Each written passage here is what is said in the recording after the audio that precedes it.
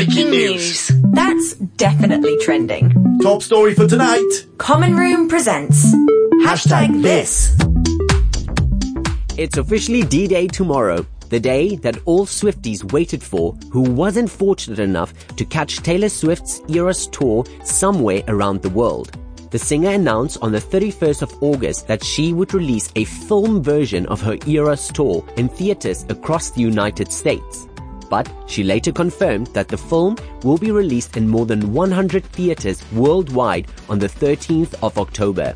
The film was recorded over the first 3 of 6 nights that Swift played at the SoFi Stadium in California in August. The film's runtime is 165 minutes and so, presumably, will not contain the entirety of the Eras Tour's setlist, which runs to 44 songs and lasts more than 3 hours.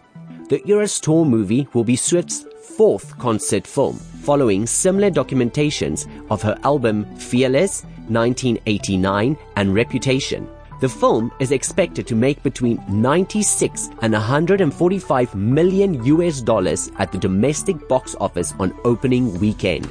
The singer said in an Instagram post that the Eras Tour has been the most meaningful, electric experience of her life so far, and that she is overjoyed to share it with everyone on the big screen.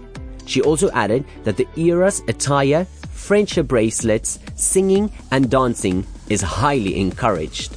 You can catch the Eras Tour film at selected theaters across Hong Kong, and if you haven't booked your tickets yet, I'll recommend you get on it as soon as possible, for they are selling out fast. Go to our Common Room Facebook or Instagram page and share your Eras Tour film Hong Kong pictures with us.